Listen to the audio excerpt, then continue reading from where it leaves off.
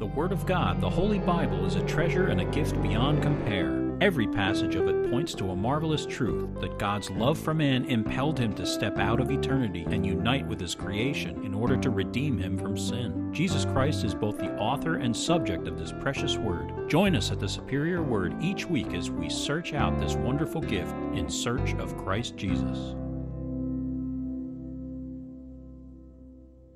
Okay, we are going to read Psalm number 42 today. That's the beginning of Book 2 of the Psalter. Psalm 42, to the chief musician, a contemplation of the sons of Korah. As the deer pants for the water brooks, so pants my soul for you, O God. My soul thirsts for God, for the living God. When shall I come and appear before God? My tears have been my food day and night, while they continually say to me, where is your God? When I remember these things, I pour out my soul within me. For I used to go with the multitude. I went with them to the house of God, with the voice of joy and praise, with a multitude that kept a pilgrim feast. Why are you cast down, O my soul? And why are you disquieted within me? Hope in God, for I shall yet praise him, for the help of his countenance. O my God, my soul is cast down within me. Therefore I will remember you from the land of the Jordan, and from the heights of Hermon, from the hill Mitzar. Deep calls unto deep at the noise of your waterfalls. All your waves and billows have gone over me. The Lord will command his loving kindness in the daytime, and in the night his song shall be with me, a prayer to the God of my life. I will say to God, my rock, why have you forgotten me? Why do I go mourning because of the oppression of the enemy? As with the breaking of my bones, my enemies reproach me, while they say to me all day long, where is your God? Why are you cast down, O my soul, and why are you disquieted within me? Hope in God, for I shall yet praise him, the help of my countenance and my God. Our sermon text today is Deuteronomy 18. It's verses 15 through 22. We're going to finish up chapter 18 today. Verse 15, the Lord your God will raise up for you a prophet like me from your midst, from your brethren. Him you shall hear, according to all you desired of the Lord your God in Horeb in the day of the assembly, saying, let me not hear again the voice of the Lord my God, nor let me see this great fire any more, lest I die. And the Lord said to me, what they have spoken is good. I will raise up for them a prophet like you from among their brethren, and will put my words in his mouth, and he shall speak to them all that I command him. And it shall be that whoever will not hear my words, which he speaks in my name, I will require it of him.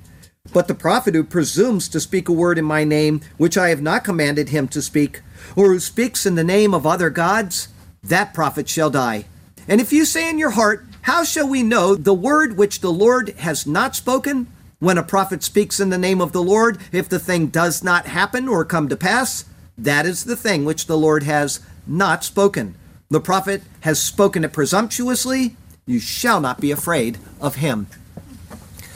The words of the previous verses of Deuteronomy 18 dealt first with the priests, the Levites, who minister in the name of the Lord, and the responsibility of tending to those who would officiate in this capacity at the place of the Lord, where he chose for his name to dwell.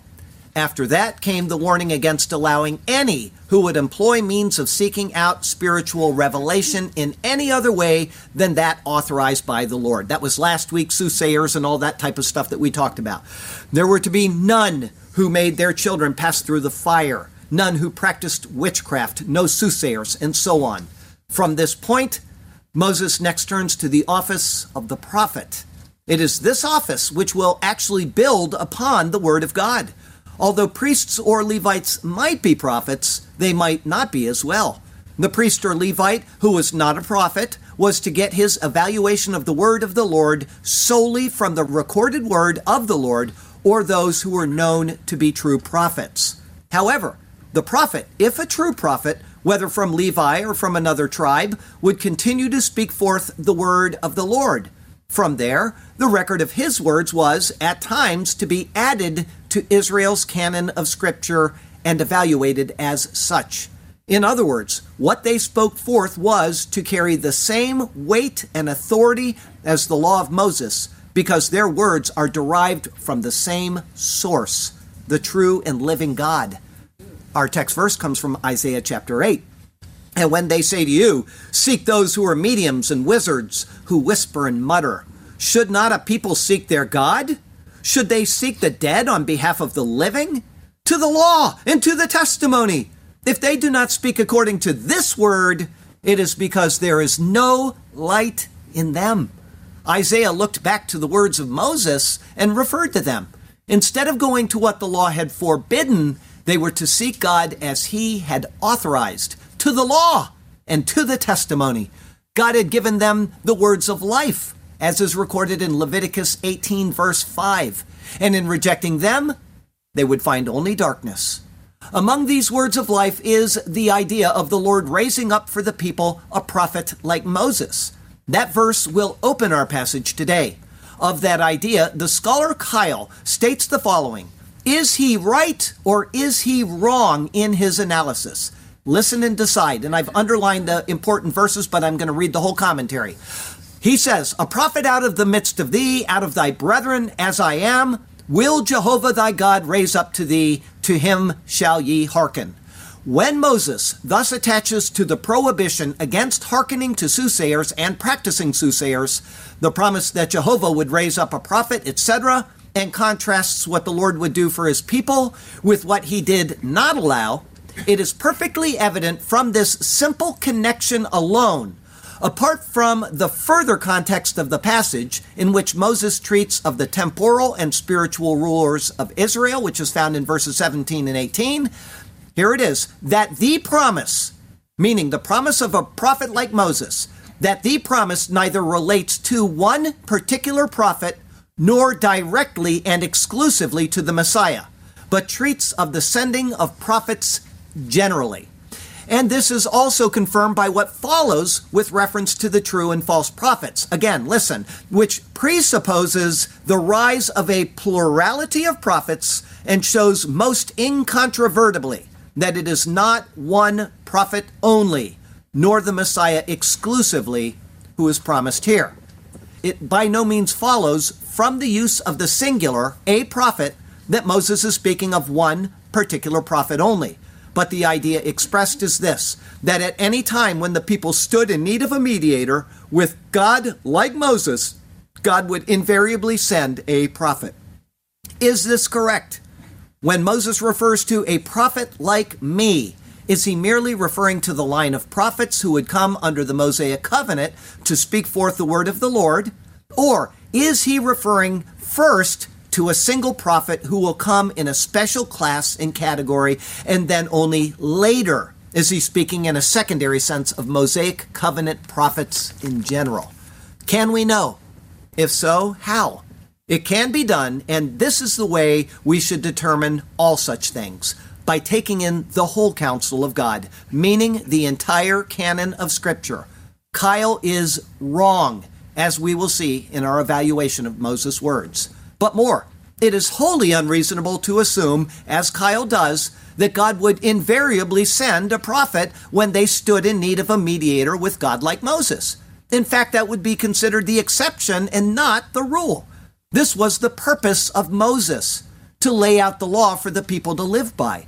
God was under absolutely no obligation at all to send them even one single prophet. They had the law. They had the Levitical priesthood to mediate the law, and anything beyond that should be considered as a completely unexpected mark of grace. The fact that a prophet like Moses is prophesied demonstrates an unusual occurrence, not something to be expected in times of need. Rather, it is the false prophet that should, unfortunately, be the expected and inevitable outcome of having a theocracy formed under the true God.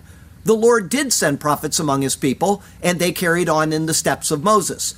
But they were not prophets like Moses. This will be seen as we review the passage today. Great things, such as a prophet like Moses, are revealed in God's superior word. And so let us turn to that precious word once again. And may God speak to us through his word today. And may his glorious name ever be praised. I've got 3 thoughts for you today. The first is, him you shall hear. It's verses 15 and 16. Verse 15, the Lord your God will raise up for you a prophet like me from your midst, from your brethren. Before I analyze this, you can see that the New King James Version assumes it's speaking of the Messiah because they capitalized prophet and they also capitalize he in the next clauses or verse. Okay, so they have made the assumption, a presupposition that it is speaking about that. Whether they could defend that or not, I don't know, but that's what they have decided. There's an emphatic structure to the words that is entirely missed in this and in many other translations. It reads, Navi mikerbecha me'achecha kamoni. Prophet from your midst, from your brothers, like me. The stress is placed on each thought concerning this prophet. Like Kyle, who is cited in the introduction, other scholars claim this is referring to a collective group, not an individual. Cambridge says, a prophet, not individual but collective. For example, a succession of prophets. For the whole spirit of the passage is that God shall never fail to speak directly to his people. It is placed at the head of the sentence in forcible contrast to the diviners and necromancers just described. They say the singular Navi or prophet refers to a collective whole that would henceforth come to speak to the people on behalf of the Lord. But this is incorrect for several reasons. Though it is true that Moses is a prophet, it is untrue that those who followed him would be like him. They would simply be prophets continuing on what he had established, meaning the law of Moses. No other prophet was like Moses in that his words formed the basis of the law. He was the one who initiated the covenant. As it says, so Moses came and told the people all the words of the Lord and all the judgments, and all the people answered with one voice and said, all the words which the Lord has said, we will do. And Moses wrote all the words of the Lord, and he rose early in the morning and built an altar at the foot of the mountain, and 12 pillars according to the 12 tribes of Israel. Then he sent young men of the children of Israel who offered burnt offerings and sacrificed peace offerings of oxen to the Lord. And Moses took half the blood and put it in basins, and half the blood he sprinkled on the altar. Then he took the book of the covenant and read in the hearing of the people, and they said, all that the Lord has said, we will do, and be obedient. And Moses took the blood, sprinkled it on the people, and said, this is the blood of the covenant which the Lord has made with you, according to all these words. But from those words, a second aspect of what made Moses unique is that not only did he initiate the covenant, but he also performed the priestly role in its initiation, serving at the altar and ministering the blood. Though he was not to continue in the role of the priest, he did serve in this function initially. And further, not only did he serve in these ways, but he also served as the legislator of the covenant. That is seen, for example, in his service recorded in Exodus 18, where it says, and so it was on the next day that Moses sat to judge the people, and the people stood before Moses from morning until evening. So when Moses' father-in-law saw all that he did for the people, he said, what is this thing that you are doing for the people? Why do you alone sit and all the people stand before you from morning until evening? And Moses said to his father-in-law, because the people come to me to inquire of God. When they have a difficulty, they come to me, and I judge between one and another. I make known the statutes of God and his laws. What has he done so far? He's acted as a prophet. He's acted as a priest. And he's acted as a king, a judge. The king will judge. You're right. It's king who judges at the time of, for example, David, okay, or the judges during the time of Israel. He's fulfilled all three of those roles. No other prophet would be like Moses in all of these ways. Indeed, in various ways, Moses has already referred to prophets, such as in Numbers 12, verse 6, and Deuteronomy 13. Here, he is not merely adding to that thought, but he is now defining a particular prophet. As I said in the introduction, we can know this is absolutely certain because this is how the verse is taken by both the leaders of Israel and also by the apostles who spoke under inspiration of the Lord in the New Testament. In John chapter 1, the leaders of Israel, called the Jews there, sent designated representatives to John the Baptist to find out who he was. They specifically asked about this verse right here that Moses is now dealing with. Here it is, John 1. Now this is the testimony of John. When the Jews sent priests and Levites from Jerusalem to ask him, who are you? He confessed and did not deny, but confessed, I am not the Christ. And they asked him, what then? Are you Elijah? He said, I am not. Are you the prophet? And he answered, no. Then they said to him, who are you, that we may give an answer to those who sent us? What do you say about yourself? He said, I am the voice of one crying in the wilderness, make straight the way of the Lord, as the prophet Isaiah said. Whether the Jews fully understood what it was meant by a prophet like me or not, they understood that one prophet was coming who would be different than all the others. This was a set and known principle that defined the one prophet to come like Moses. This was fully understood by Philip. It is implied that he, along with Andrew, was with John the Baptist at that time. He said, certainly in reference to this passage concerning the prophet in John 1:45, we have found him of whom Moses in the law and also the prophets wrote, Jesus of Nazareth, the son of Joseph. The words Moses in the law may be vague, but they certainly point back to the question put forth 2 days earlier by the Jews to John. And that was in direct reference to Moses' words of the prophet to come. Later, after the coming of Christ, the Jews tried to obscure this obvious fact among their people. Ibn Ezra, who lived from 1089 to 1164, claimed that this prophet was Joshua. Baal Haturim, also known as Jacob ben Asher, who lived from 1269 to 1343, claimed it was Jeremiah. Others said it was David. Rashi, like Kyle and others, said it refers to a succession of prophets.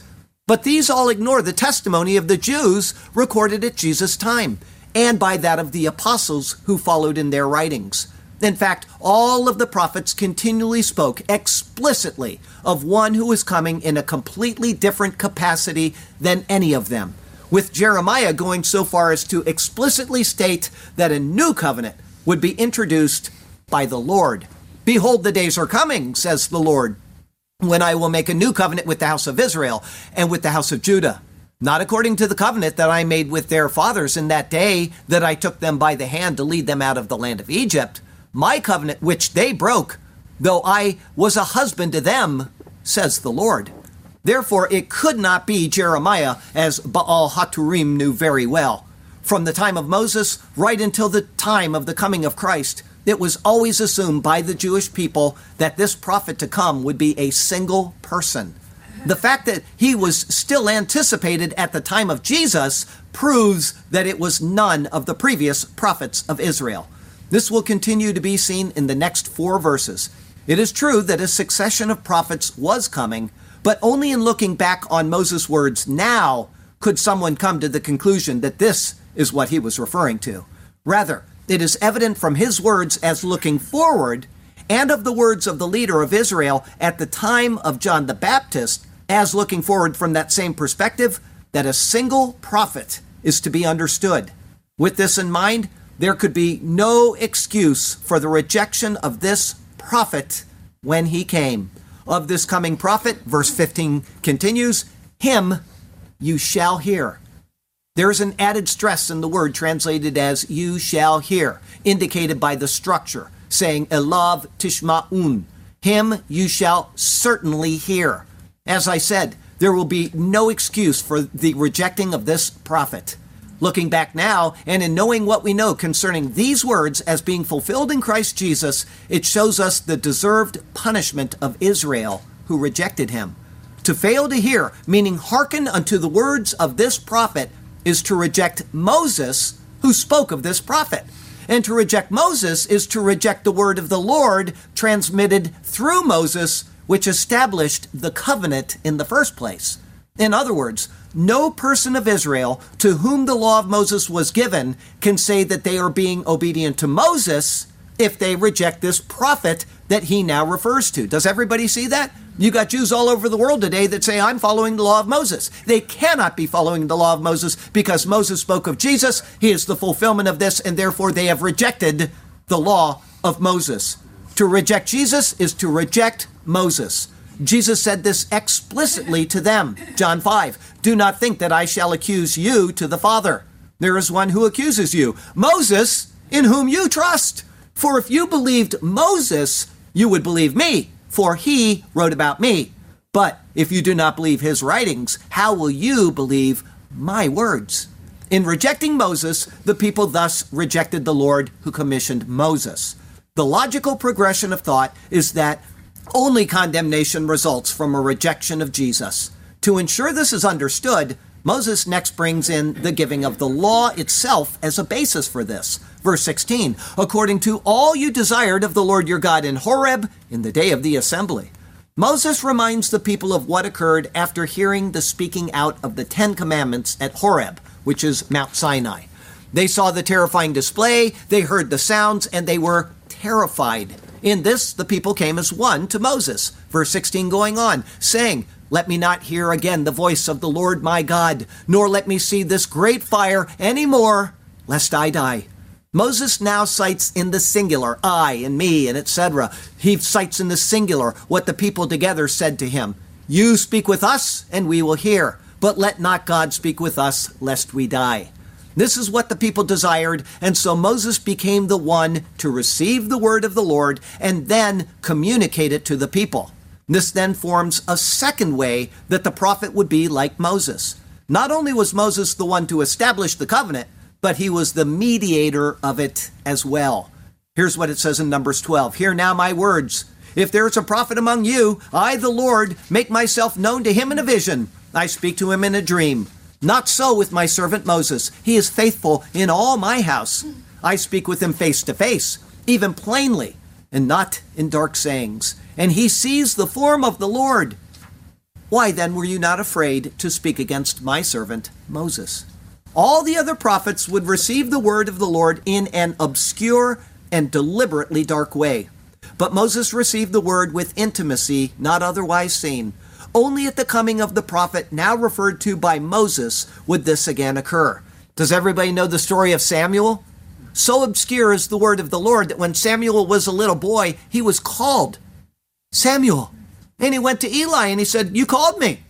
He said, I didn't call you, go back to bed. And the little boy comes back to bed and he hears again, Samuel. And he came and he said, you called me. He said, no, I didn't. Go back to bed. And the third time the Lord called to Samuel, Samuel. And he goes to Eli and he says, certainly you called me. And then Eli realizes the Lord is speaking to Samuel. That's how obscure the word of the Lord was to all of the prophets. Until they knew the word of the Lord, they didn't even know it was the word of the Lord. Sounds like this, doesn't it? Right? Jeremiah prophesied of this coming one. He said, and it shall be their majestic one from among them, and their governor from their midst shall come, and I will cause him to draw near, and he shall approach me. For who is he, this who pledged his heart to approach me, says Jehovah. That's my translation. I wouldn't go by it just in case. I sat down and I translated that myself. So I want you to know that's not from a standard translation. In fact, the author of Hebrews uses the words of Numbers 12 and builds upon them to show that Christ Jesus is the fulfillment of what is spoken of now. Let me not hear the voice of the Lord, lest I die when he speaks his words to me. There is terror in every uttered word. I will perish if I hear more. I know this with certainty. But if he speaks his word through you, as I have heard, isn't it the same word as if he spoke it to me? Surely there is terror in every uttered word. This is a law of death. I know this with certainty. Who will speak forth a new word from the Lord, one that will not surely condemn any who hear? Who will bring grace and not a sword? Who will take away the death and remove all fear? Our second thought today, I will require it of him. It's verses 17 through 19. Verse 17, and the Lord said to me, what they have spoken is good. These words are a general repeat of Deuteronomy 5:28. Then the Lord heard the voice of your words when you spoke to me. And the Lord said to me, I have heard the voice of the words of this people, which they have spoken to you. They are right in all that they have spoken. With that, Moses now continues with words already known to him, but not yet introduced into the narrative. The word is being slowly and progressively revealed to us so that we can more fully appreciate the plan as it has been developed by the Lord. Verse 18, I will raise up for them a prophet like you from among their brethren. Navi akim lahem mikerev achichem kamocha. prophet I will raise up to them from midst their brothers like you.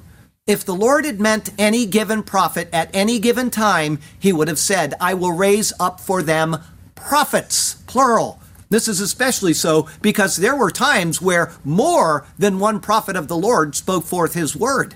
Further, there would be no reason at all to say a prophet like you. As seen earlier, the Lord is referenced to the prophet already in Numbers 12, verse 6, acknowledging the office. Therefore, a distinction is made between the prophetic office of Moses and that of other prophets. It is this precept that Peter also used when addressing the people of Israel, showing that this was a universally known precept among them, to demonstrate that Moses is now referring to a single prophet who would come in the same capacity as him, meaning Christ. For Moses truly said to the fathers, the Lord your God will raise up for you a prophet like me from your brethren. Him you shall hear in all things, whatever he says to you. And it shall be that every soul who will not hear that prophet shall be utterly destroyed from among the people. Yes, and all the prophets from Samuel and those who follow, as many as have spoken, have also foretold these days. You are sons of the prophets and of the covenant which God made with our fathers, saying to Abraham, and in your seed all the families of the earth shall be blessed. To you first, God, having raised up his servant Jesus, sent him to bless you in turning away every one of you from your iniquities. And more. This is then repeated by Stephen in Acts 7:37, where Stephen directly quotes Deuteronomy 18:15 to the high priest and to the leaders of Israel. But more than this is what was stated in John 6, when Jesus fed the 5,000 with 5 barley loaves and 2 small fish. There it says, then those men, when they had seen the sign that Jesus did, said, this is truly the prophet who is to come into the world. In other words, the people clearly associated this prophet to come with more than just verbal prophesying. They anticipated that he would do those things that Moses did, such as giving them manna. The people certainly understood this, and another crowd on the next day came to him. Therefore they said to him, what sign will you perform then, that we may see it and believe you? What work will you do? Our fathers ate the manna in the desert, as it is written, he gave them bread from heaven to eat. Then Jesus said to them, most assuredly, I say to you, Moses did not give you the bread from heaven, but my Father gives you the true bread from heaven. For the bread of God is he who comes down from heaven and gives life to the world. Knowing these things, it would be otherwise incomprehensible for the Lord to use the singular here. Therefore, the following words say, verse 18 continues, and I will put my words in his mouth, and he shall speak to them all that I command him. Although this statement is true of other prophets, it is also just what Christ said of himself. In fact, but without saying it directly, Jesus is clearly referring to this verse in Deuteronomy, saying in John 12, for I have not spoken on my own authority, but the Father who sent me gave me a command, what I should say and what I should speak. He again repeats the same basic thought in John 14:10 and John 14:24. The case is being built in advance by the Lord through Moses, so that when the one spoken of now was to come, there would be eternity-changing consequences for not listening to him. Verse 19, and it shall be that whoever will not hear my words, which he speaks in my name, I will require it of him. The Hebrew is personal, saying ha-ish, the man who will not hear my words which he speaks. Whatever individual will not listen to the prophet will face the judgment of the Lord because of it. There is to be no exception. It should be a sobering lesson for the false teachers in the Roman Catholic Church, John Hagee, and others who teach the doctrine of dual covenant theology. Any person, including and especially the Jew, who rejects the words of Jesus will be cast into hell. The author of Hebrews, referring to his own brethren, Jewish people, says, see to it that you do not refuse him who is speaking, for if those did not escape when they refused him who warned them on earth, much less will we escape who turn away from him who warns from heaven. The words him who warned them on earth refer to Moses. As Moses spoke of the coming Christ in his own warning, then there is a double terror for those Jews who have rejected him.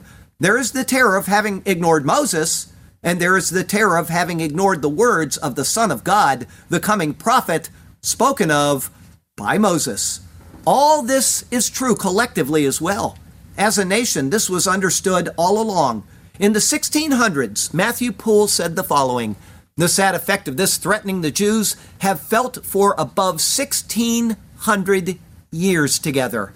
200 years later, Jameson Fawcett Brown continued to acknowledge this, saying, "The direful consequences of unbelief in Christ and disregard of his mission, the Jewish people have been experiencing during 1,800 years."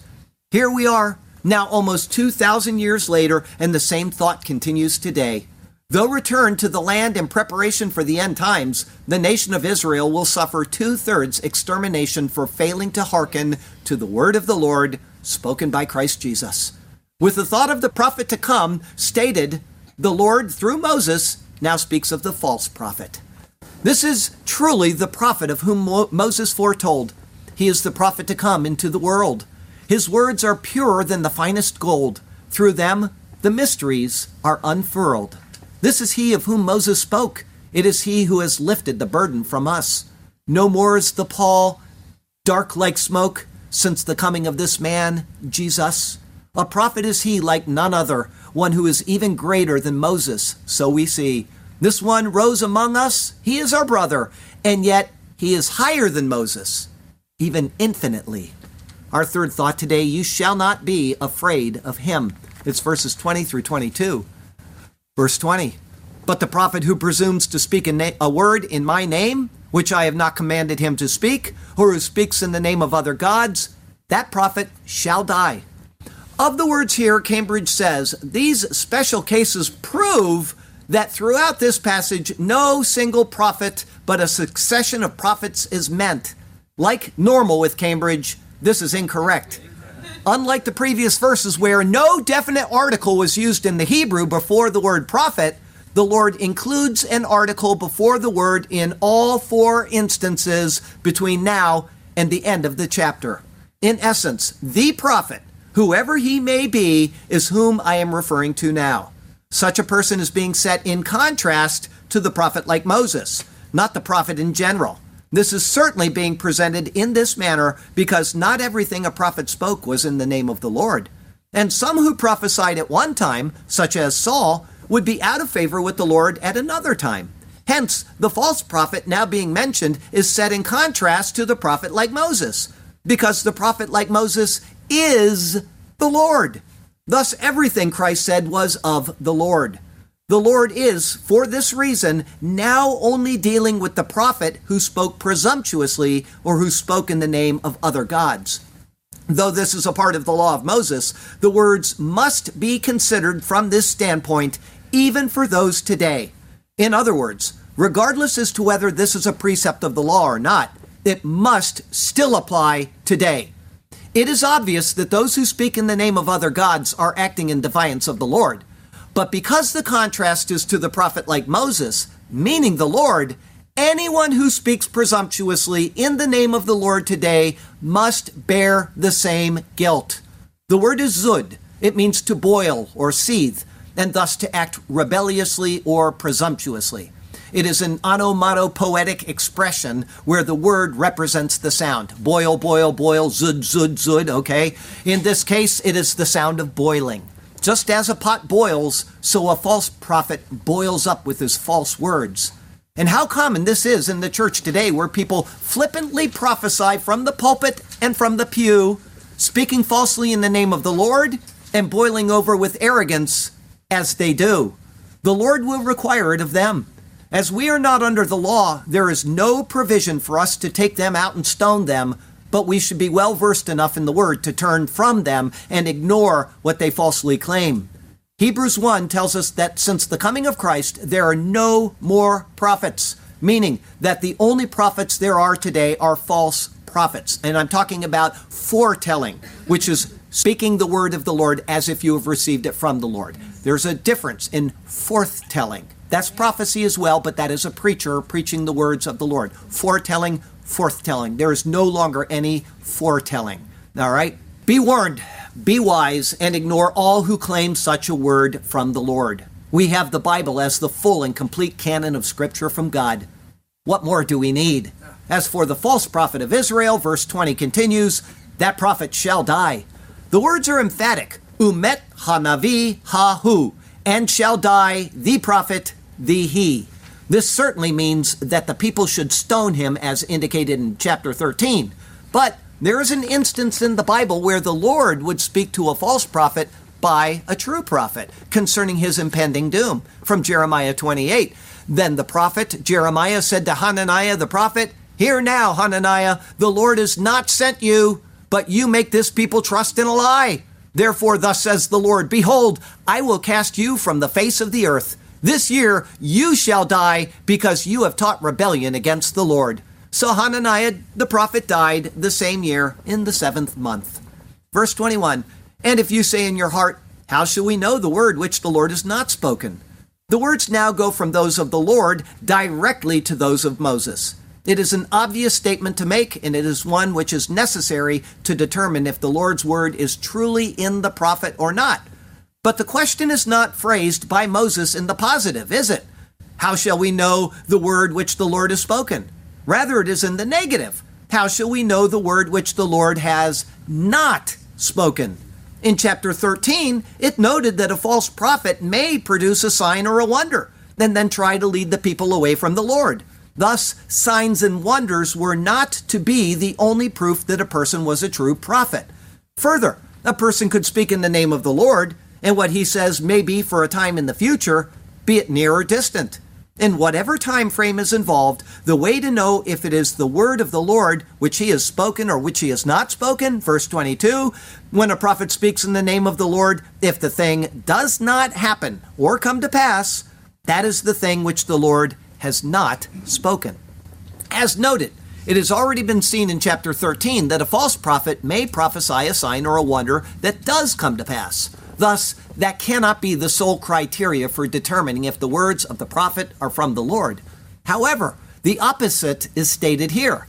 If something does not come to pass that was prophesied in the name of the Lord, it is 100% sure that the thing was not given to him by the Lord.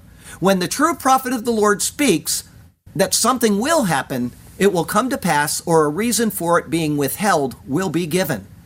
Everybody hear what I just said, the second part of that? Or a reason for it being withheld will be given.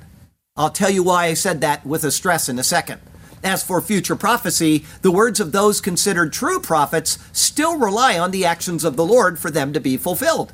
In other words, it is already accepted that Isaiah, Daniel, Zechariah, and so on are true prophets. But some of their prophecies extend even beyond our time now, don't they?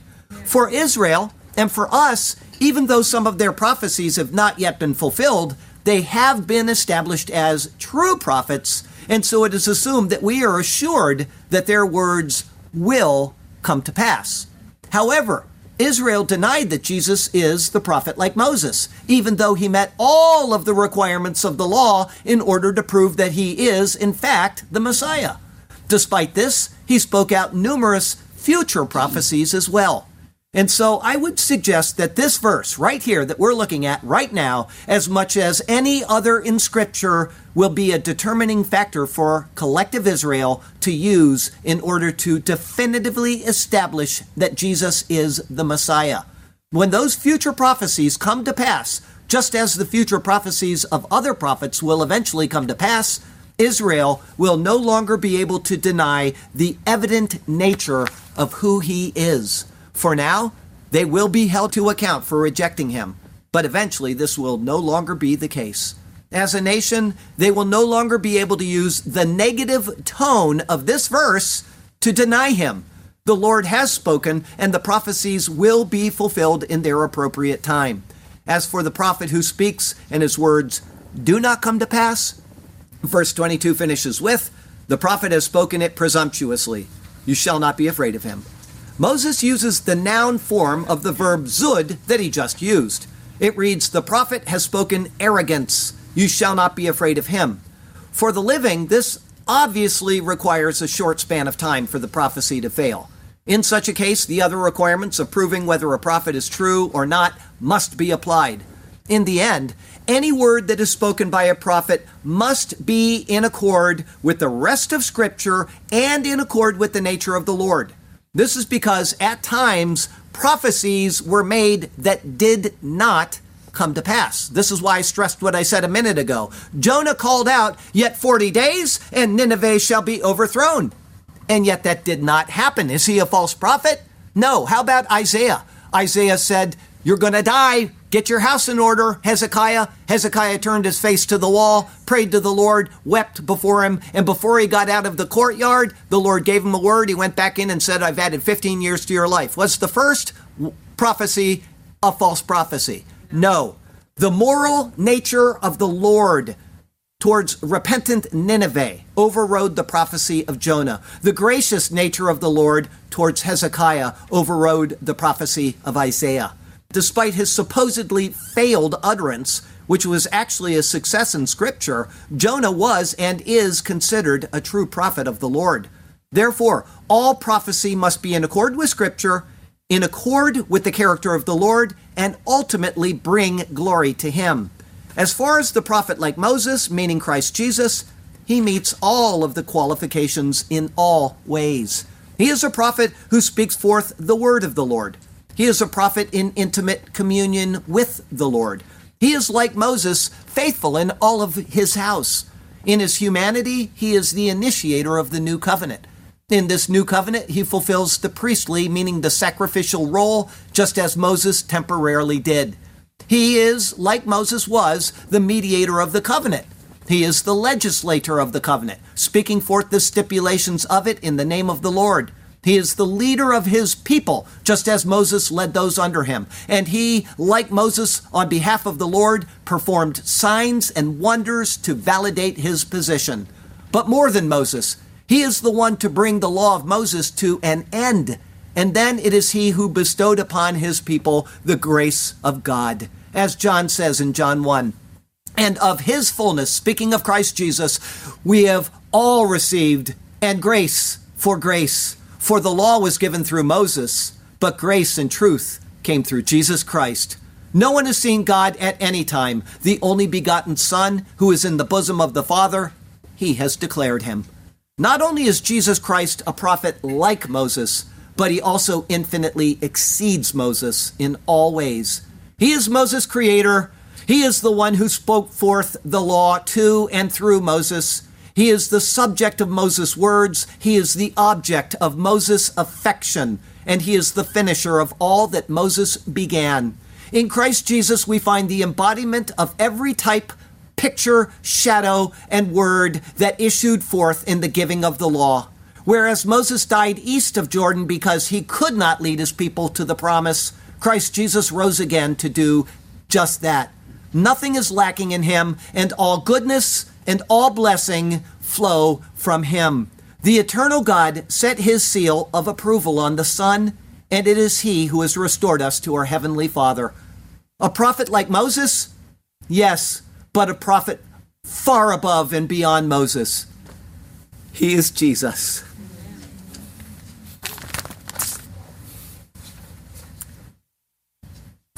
I don't know how the Jews can miss this and how they can continue to do it to this day.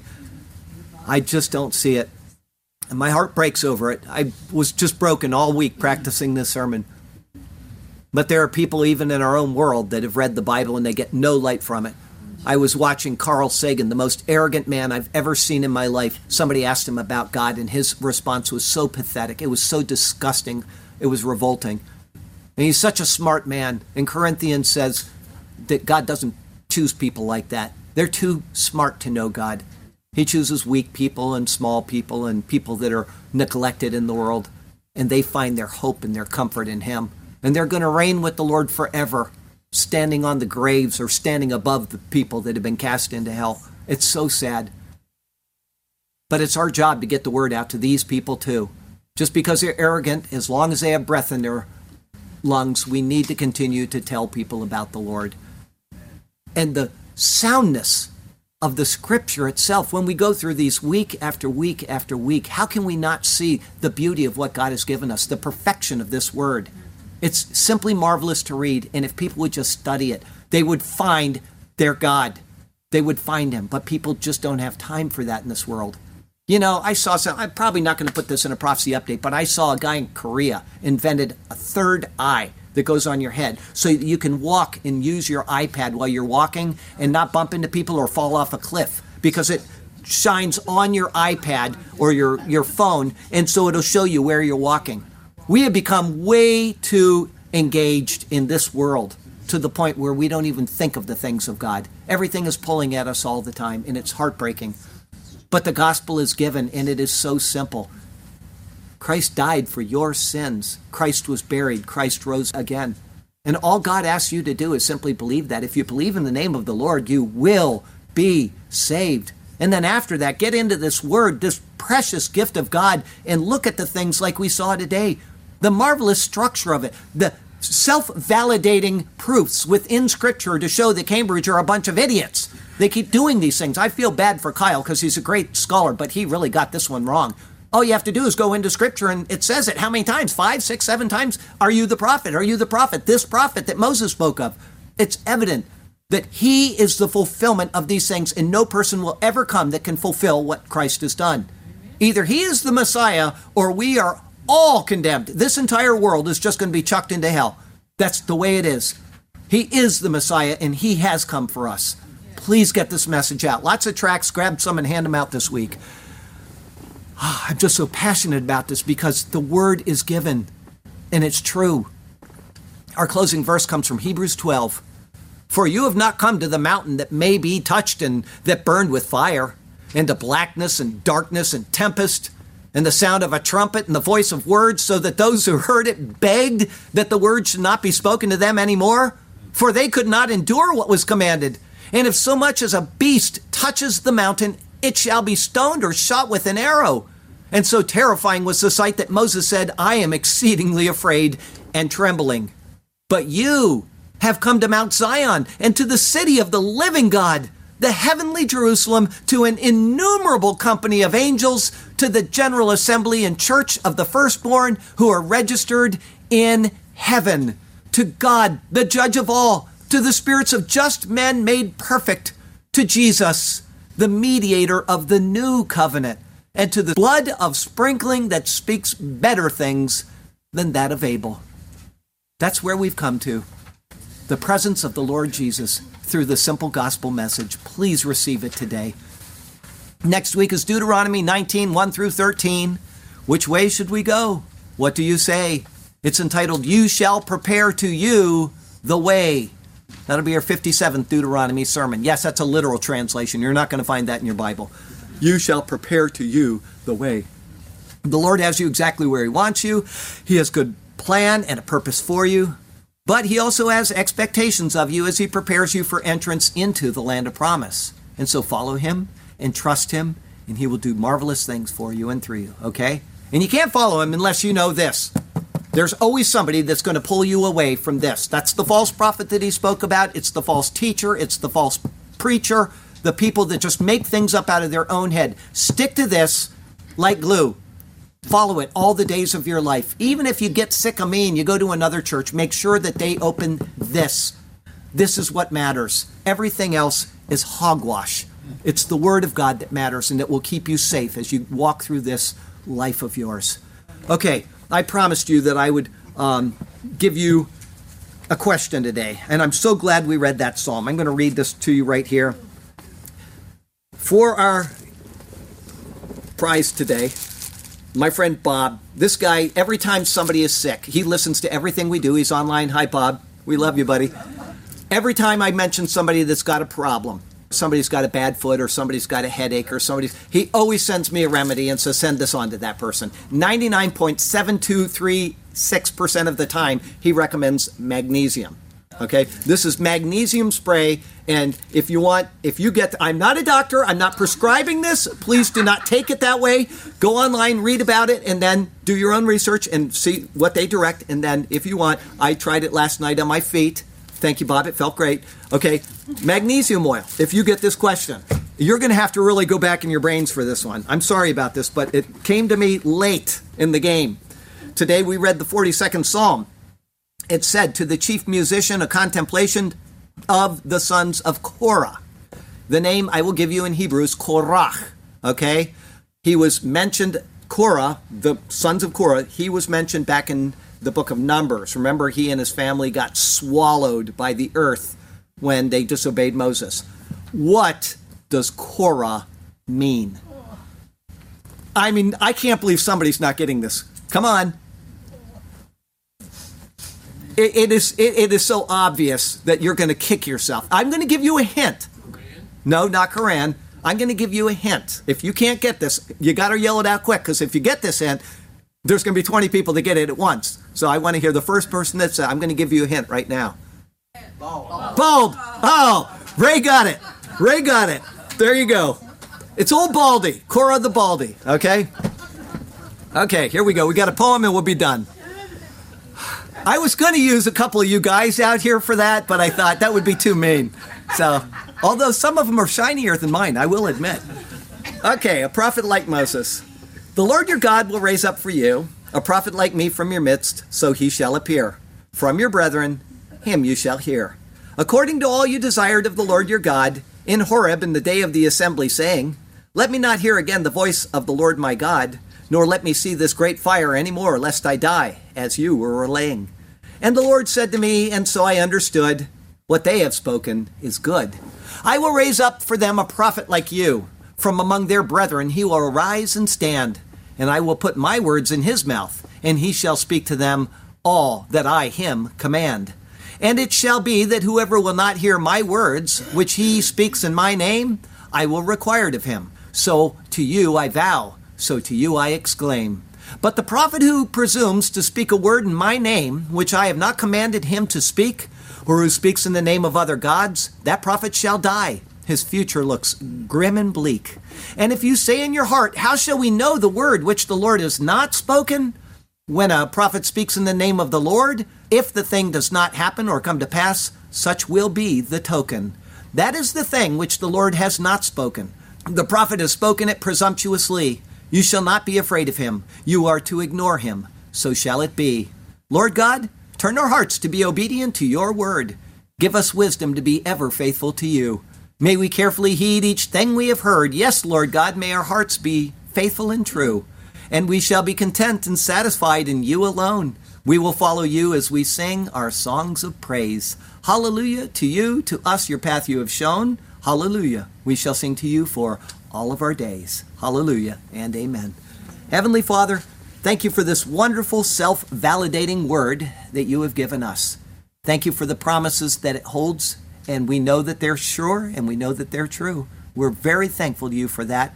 And so we just come to you praising you for this precious word, and we love you. We look forward to another adventure in it tonight when we read it before we go to bed, and again tomorrow when we wake up in the morning, and throughout the week as we ponder its wonders. Help us to reflect on it and to think on it, to weave together the things that you have shown us in this word. Thank you, Lord God, for it, and we praise you and we exalt you. In Jesus' name, amen.